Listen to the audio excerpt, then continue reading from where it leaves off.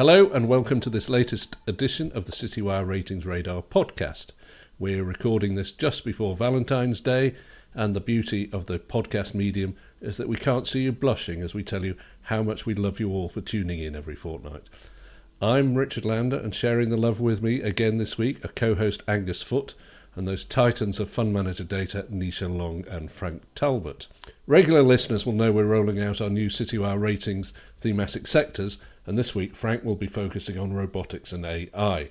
And with so much focus on equities as markets hit fresh highs, it's way too easy to forget about fixed income. So Nisha this week will be looking at the managers making waves in the global bond sector. But Frank, tell us about robotics and AI, the sectors that threaten to replace us all within the next decade. I'm going to try not to make any jokes about robots and love. That is actually quite a big part of the robotics index. But our newly crafted robotics and AI sector, these are still hot topics. We're seeing far less headlines about robots will replace our jobs than they were a year or two ago. But we are still inexorably heading towards this future where automation becomes commonplace. And hopefully we're all sitting on the beach drinking Mai Tais, incapable of doing anything, much like the people depicted in Disney's WALL-E. It's a classic, in case you haven't caught it. I must note that the journalism isn't particularly secure, by the way, when it comes to robots doing what we do, probably better. Bit of background here, the main index in robotics is the Global Robotics and Automation Index. As with tech, heavily dominated by the US, around half the index is located there. Though it's a lot less than in global tech, where that's more like 80%. So it leaves room for other countries to have a larger stake. Japan is another leader when it comes to robotics and automation. And how, unlike tech, these are unlikely to be names that you've heard of. However, they aren't small companies. They're just very niche in terms of how they're applied. Half the index is split fairly evenly between large cap and then mid cap. So that's background on the index and what's in it. In terms of the funds, the most well-known here is arguably, and probably best, is the robotics, Pictet Robotics Fund. However, that's been soft closed for what feels like its entirety. So if you can get a look in there, do. But a notable second to Pictet here is the Echiquier Robotics Fund. This is only a 21 million euro fund, so not a heavyweight by any means, but it reflects how niche this area is. This is run by AA rated Roland Grandy. It has a healthy chunk in IT, some of which are bigger players in related industries like, say, NVIDIA, which provides the computational grunt to power robots. Also, another big stake in the sector level stake in the fund is industrials. So that's applied robotics and manufacturing. Healthcare as well is a key one. Robots will be more effective than humans at doing surgeries. That is an obvious path that we're heading towards. It's a super aggressive fund, just 24 holdings. So a lot of conviction, but that conviction is being rewarded. It's up 40% over the past year. So it's sort of in line with broader tech. Robotics, you do pay a big premium for it. These companies are on 40 times PE multiples, the index itself. So it's not cheap, but certainly a lot of interest around who's going to be the winners in terms of defining the technology that takes over. So that's the robotics side, which is, as I said, pretty small congregation of companies. The AI side is much broader church. You've got portfolios tend to look a bit like supercharged tech funds, and there's significant overlap with traditional technology. Some of the biggest players here, like your Googles, are also biggest positions in technology. Top among them, fund-wise, is Allianz's Global Artificial Intelligence Fund. It's up close to 100% over the year, so it's doubled. Interesting stakes. The biggest holding here is Roku, the streaming platform. It's a 7% position. Now, Roku has invested loads in natural language processing and is a master at delivering the content you want to watch before you knew you did want to watch it. I mean, that's part of the thing that they're all striving for, Netflix included. Then it's Tesla, which obviously has a market lead in automated driving. It's not just a battery tech that they're dominating in. Traditional auto manufacturers are certainly lagging when it comes to this, and Musk's ambitions are lofty, as with everything Musk related. But that might be tech that they end up licensing in the future. It could be so good that everyone else will want a piece of it. And then Amazon is another big position. I know it sounds like a tech fund, but Amazon is one of those things that lets you know what you want to buy before you did. Sometimes stuff you don't need, as is often the case with me. Another interesting stake, just slightly further down the fund, is Disney, actually, which has invested huge chunks in creating interactive cartoons for augmented reality and virtual reality, kind of like assistants. Maybe a better way to think of them as companions. Listen, I don't know. I'm not really the target demographic here, but it's an emerging space, and it's difficult to separate out some of these massive tech companies from the AI components that make them. That's what I was going to jump in and say there, Frank. I mean, it seems like, calling yourself an AI fund gives you license to pretty well invest anywhere you like. It does, because to a certain extent, it is the buzzword AI within the whole tech industry. My TV says it's AI. Everything says it's AI. Siri is obviously useless, but apart from that. Angus. So two things come into my mind. First of all, asset allocation, and secondly, time horizons. Because I think you said in your initial preamble there, Frank, but you said something along the lines of automation eventually becomes commonplace. Now, what you often see with themes or things which are identified as separate themes is they start off as being distinct, then they get absorbed into the mainstream. Think about how the FANGs were tech. Now they drive the main indices. So at what point does that happen? Are there enough good opportunities here to create a sort of meaningful peer group of funds? I mean, clearly there are for a sector, but going forward, I'd just be interested to know your thoughts about that. Do we end up with a long tail of smaller funds here that everybody forgets about and just a handful of big winners? And what sort of time horizon can investors realistically look at these over, looking into the future, if at some point AI, robotics becomes part of the investment mainstream? Obviously, it's difficult to predict when the breakthrough is going to come. I think time horizon is important. This is a small sector, but we felt it was worthy to carve out because they are trying to do something different. The AI funds finally look a bit more like tech, but most of this sector is actually robotics. So it's about identifying the ones that are really doing something different, I guess, is the crux of it. Yeah, and all good. But not to labour the point, but there's a lot of well-known names in there: Tesla, Amazon, Roku, which primarily do something else. Are there just not enough publicly listed companies that are the sort of 100% AI? Are those still in the hands of private equity and venture capital? I think a lot of what happens in AI is you see the larger tech companies just snap up AI companies as they realize the importance of it to get their content or whatever they're selling in your face as effectively as possible in order to increase their revenues. So it's a blurred line. Right. Yeah, because you've had Google and Uber in this spat over the intellectual property of their self-driving cars. But as you say, they're both quoted companies. They can just pay out whatever they want for these small research setups. Nisha? Yeah, I just wanted to so a bit of a personal experience actually with Pictet Robotics Fund. So it's very popular with our European audience, and it has been soft closed for a while. But 6 months ago, I mentioned to some editors that I was able to buy it on Hargreaves Lansdown when it was soft close. So it poses a question. I don't have the answer to this. I have no idea. But how was I able to just go onto that platform and buy into Pictet Robotics, where the hard marketing on Pictet was, this is soft closed to investors, new investors. And as a new investor, I was able to buy it. I'm glad I was. I hold it, and it's doing very well.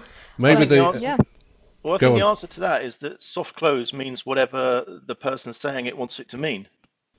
Yeah, they could sell you a modest chunk, but they didn't want big institutions coming in with 100 million. I mean, exactly. I'm not going into how much you bought there, Nisha. Or maybe not millions. Maybe the HL platform had enough AI to recognise you as an influencer and say, yeah, go ahead, maybe buy it. So, good. Well, I suggest you hold it. That doesn't constitute financial advice, I should add.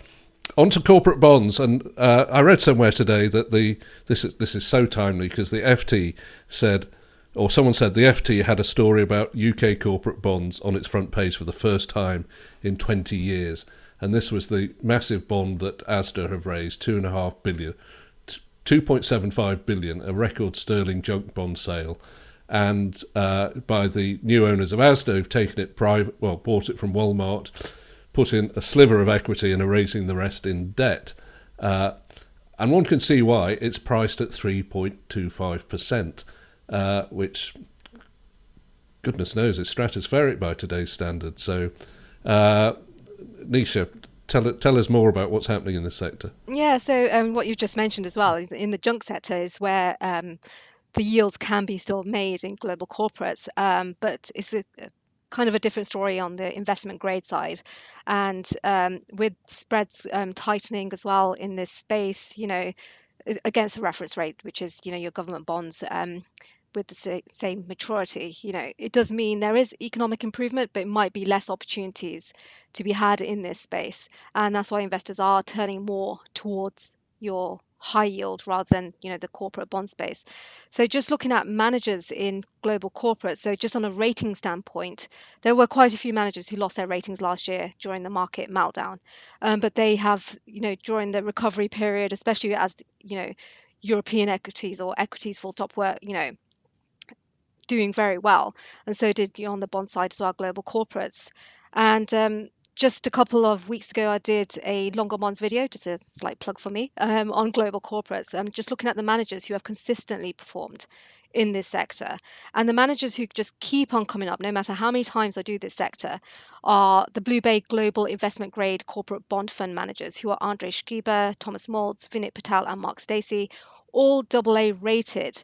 And with these guys, what's is interesting about them is that despite loads of managers losing their ratings in the bond sectors last year after April, they held on to their rating. They might have gone down a notch, but now they're at AA rated, and have produced 26% over the last 3 years. And for a bond fund, okay, it's capital returns, but it's done pretty well against the benchmark, which we've assigned as the Bloomberg Barclays Global Aggregate, which returned about 20%.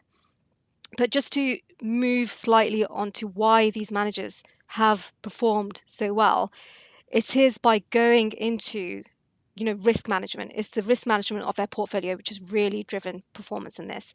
And one of their strengths is investing it in credit default swaps, which they are really good at, especially with these managers, tracking them across their careers. They've been really good at this. So it's almost like, CDS, credit default swaps, are almost like insurance contracts where you're exchanging risk, and it's, as I mentioned, it's all about risk management, where you're swapping the risk of one for another bond, and they've done this really well.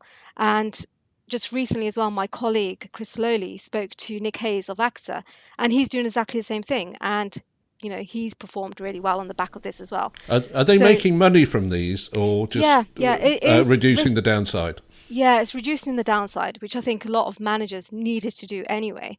But they can, even with this risk management, what they have in their portfolios is helping on the upside. So, for example, with these managers, 70% of their fund is invested in triple B rated bonds on the investment grade side. So that's where they're picking up on their yield and some of their returns. And they're still in quality bonds. It's not, they're not junk or anything. They still, have good cash flows, really good balance sheets, etc. But I think in the period we're entering now, it is really about how you manage your risk in these portfolios, in these bond portfolios. And if, the spreads are tightening, it is place for when investors might go into government bonds instead, because you're not getting that risk premium that you would get with corporates. So it's going to be harder for corporate bond managers to find those opportunities out there to get investors into their funds compared to a government bond. Angus, where are your selectors putting the bets? Well, I was going to say, yeah, I think it's a really interesting topic, and I think it's a key time for people who are doing fund manager selection, because firstly, you have the asset allocation part, and obviously normally a fund selector gets given the asset allocation from the asset allocation committee and then has to find the best managers. Okay, well here, somebody's got to make the right asset allocation call first. Do we want to be in this section of the bond market or not? And then actually, where these two things come together, it's not just about what sort of assets do you want to be in. Within those bond spaces, the managers that you pick will be absolutely key, because if you pick the ones who haven't guarded against the downside and that particular scenario plays out, then actually you're looking at a quite unpleasant situation. So I think that fusion of asset allocation and manager selection doesn't happen very often, and here I think it's a real turning point, I think, for fund selectors. And also, Nisha showed us some research earlier in the week, which was really interesting, and I think plays into the same kind of idea, looking at global flexible bonds, the strategic bond sector, and looking at the correlation between some of those funds and equities over time. And again, this shows that you've absolutely got to pick the managers who are doing what you think they're doing. Rather than Frank come in. Yeah, I was just gonna say it's an interesting balancing act. You know, paying for protection right now while it's seemingly cheap is a kind of shrewd move. But what if that starts to become expensive? Certainly, the last 10 years, where the bond bull market was called so many times, if you were paying for protection when it was quite expensive, it was eroding some of your returns, and that ended up making you less competitive relative to your peers. So if you do pay for protection, great while it's cheap, but if interest rates never materialize and we don't get the inflation that is required for those interest rates to go up, or central banks take a totally different policy like it looks like they are going to do, then you are relying, absolutely, as Angus says, on the skill of the manager to employ the derivatives at the right moment and not pay too much. All right. And as you say, Frank, everyone's said the bond party's over from almost the day when it started, about 20 years ago. Actually, 40 years ago. 40 years. And it's not. And, you know, you look at liquidity, and yes, there's a debate about whether inflation is coming back and the central banks will pull away the punch bowl. But honestly, with the state that the economies are in at the moment, that really doesn't seem like that's happening. There's, you know, incredible amounts of liquidity. And we mustn't forget that, you know, as Nisha says, the spread over the reference rate, which is the local 10-year government bonds, most places still going down as well. I think Italy got stampeded for money at 1.5%. Spain is under 1%. Germany, as we know, is negative. So, you know, the spreads are going down, the reference rates are going down. It will end. It's, you know, in the end, it's like the equity market. Everyone says it'll all end one day in tears, and it probably will, but no one knows when it is. So that's why you've got to pick the right fund managers. Cool. Okay, listen, I think that's around it. Both very interesting topics. Thank you to Angus, Nisha, and Frank for another fascinating discussion. Thank you also to Alan Walsh for making us all sound wonderful, and we'll see you again very soon. Bye-bye.